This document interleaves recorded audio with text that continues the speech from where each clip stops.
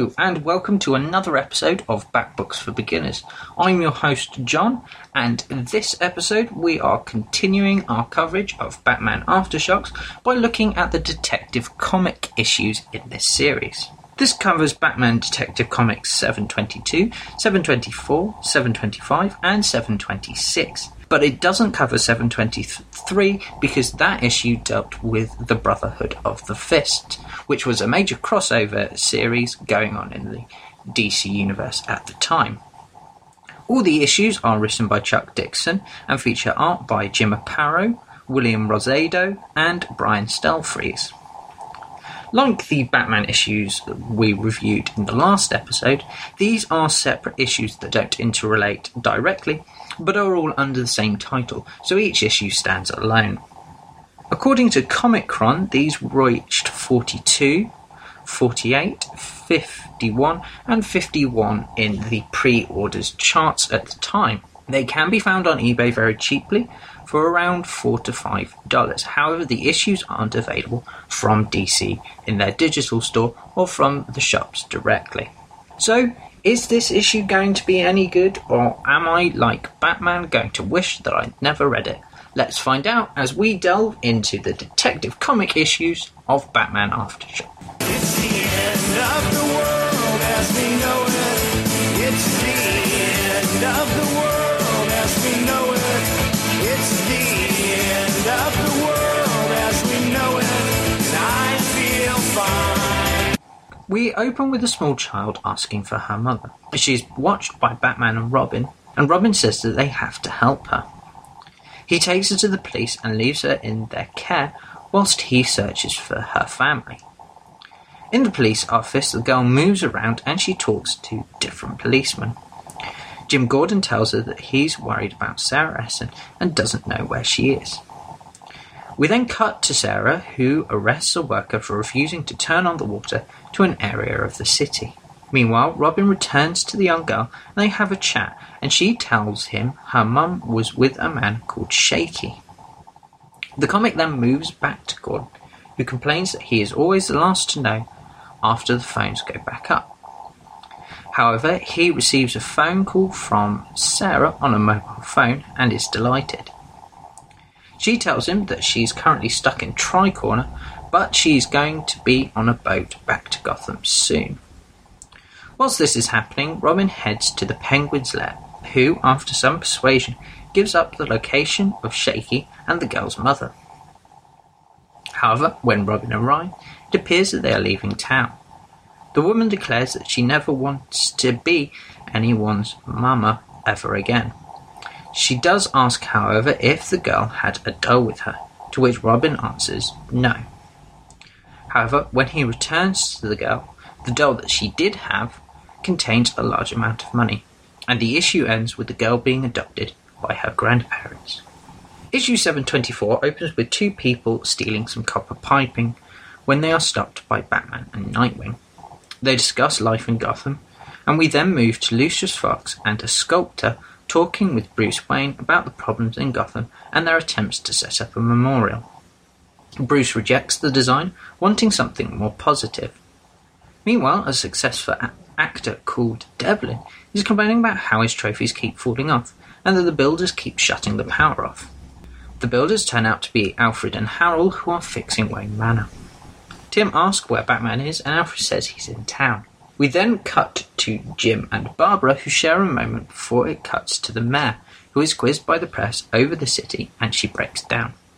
Meanwhile, Lucius tells Bruce that he was too mean to the sculptor, and Bruce says that he's sorry, and he and Fox work out how to use his finances to help the city. However, Devlin doesn't feel the same, and he threatens to sue the Gotham City Department, who want to demolish his building to allow trucks through. However, in the dark of the night, Batman uses a digger to clear the building from the road, and the issue ends with Bruce talking to his parents' grave. In Detective 725, we open with Nightwing and Batman talking and reminding themselves about the old days and how much easier it was then, as they watch a riot break out over the food queues. He intervenes, spraying them with turpentine and guano, which stops the riot. However, Batman is still despondent about the city, saying that he's not sure it'll be fixed, because a lot of people are leaving, and that means that the city has a smaller tax base, and that in itself is affecting the rebuilding effort. Dick says he's thinking of becoming a cop in Bloodhaven, which Batman thinks is dangerous, especially because Dick will be forced to use a gun. They then move to the Tri-Corner, where Batman says that because these people have to stay, they are rebuilding, suggesting that he'd like to force everyone to stay as well. And he feels that, like them, he can do more good as Bruce Wayne than as Batman. They then talk about being Batman and how it has changed him, but also that he is grateful for Dick and Barbara's work as well as Tim's. But he says ultimately they, especially Dick, are actually better than him. And before the moment can get too emotional, they are interrupted by gunfire, and the issue finishes with Batman and Nightwing swinging down with the ghosts of Batman and Robin behind them. 7:26 starts with Batman jumping off a motorbike into gunfire. We then cut to Batman an hour earlier heading to Arkham and the Joker's cell. They talk about why a person in the cell next to Joker, called Sherman Stroud, was found dead and the significance of the date.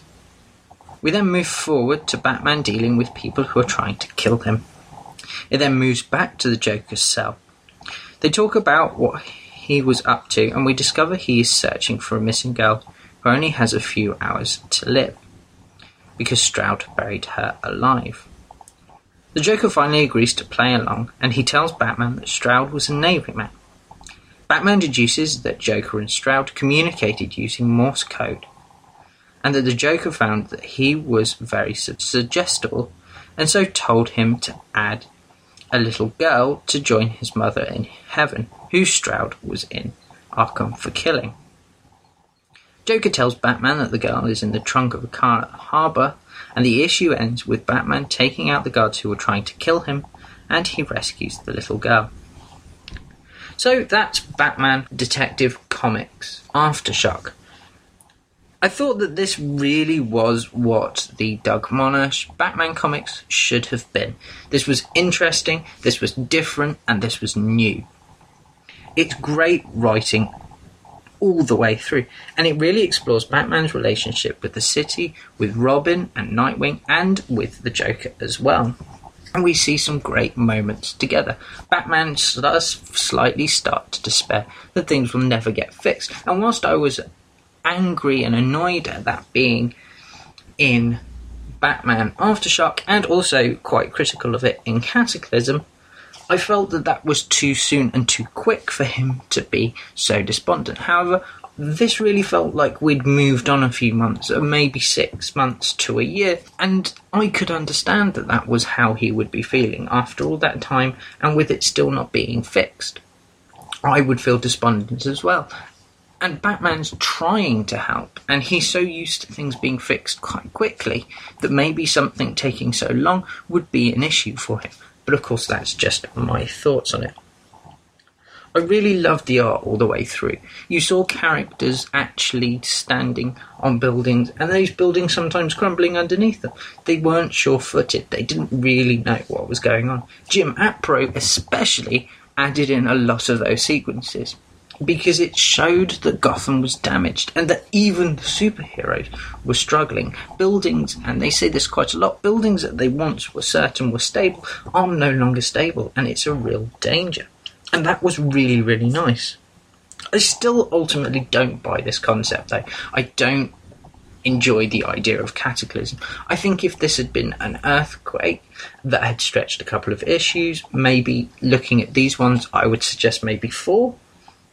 Specifically if they'd been written by Chuck Dixon, I think this would have been really interesting, and it could have certainly been something that was a little bit different and a little bit better. But I feel that by stretching it over so many issues, they are really, really dragging it out. It almost feels like they don't quite know where to take it or what to do. I do think actually these were probably better as standalone issues. And I think the difference between Chuck Dixon's work and Doug Monash's work is that Chuck Dixon really understands the characters. For these single standalone issues to work, you really need an emotional engagement, and that's what we got with these issues. Doug Monash is very action-packed, very loud, very brash, very screaming in your face. And I find that quite annoying. And I think that ultimately he can't write the same emotional stuff, which is why I felt that he would have been better served probably by having a big overarching story that was set in Gotham as it crumbled, but had some kind of storyline to go with it. Whereas I think these, because of Chuck Dixon's writing in it, and also to a large extent the art, they had this emotional connection which made it interesting to read and made you think about what was going on. It wasn't trying to be action-packed and big. In fact, rarely did anything happen that was on a large action scale. I would certainly think that these were scaled down, and to me it's very reminiscent of Scott Snyder's writing in that they both work better when they're writing psychological and about emotions and about ties with people together. And these are brilliant issues. I highly recommend them, and I would give this 4 out of 5 Batarangs. So that's Batman Aftershock, the Detective Comics series. Next episode we continue with the Aftershock storyline, and we'll be covering Shadow of the Bat 75, 76, 77, 78 and 79. So make sure you pick up those issues for the next episode. So I've been your host, John. Thank you very much for taking the time out to listen to this podcast. If you want to share any of your thoughts or reviews on any of the issues that we've covered, or maybe you want to discuss the upcoming Shadow of the Bat series, then do feel free to leave a comment in the comment section under the Comic Podcast and under this episode. Also, you can go onto Facebook and let them know what's going on in the Facebook group that's been set up for the Batman universe. I will read all of them, and I will include some of my favourites. So, thank you once again for listening. I've been your host, John, and I'm going to hand you back over to Dustin and the guys. See you next time.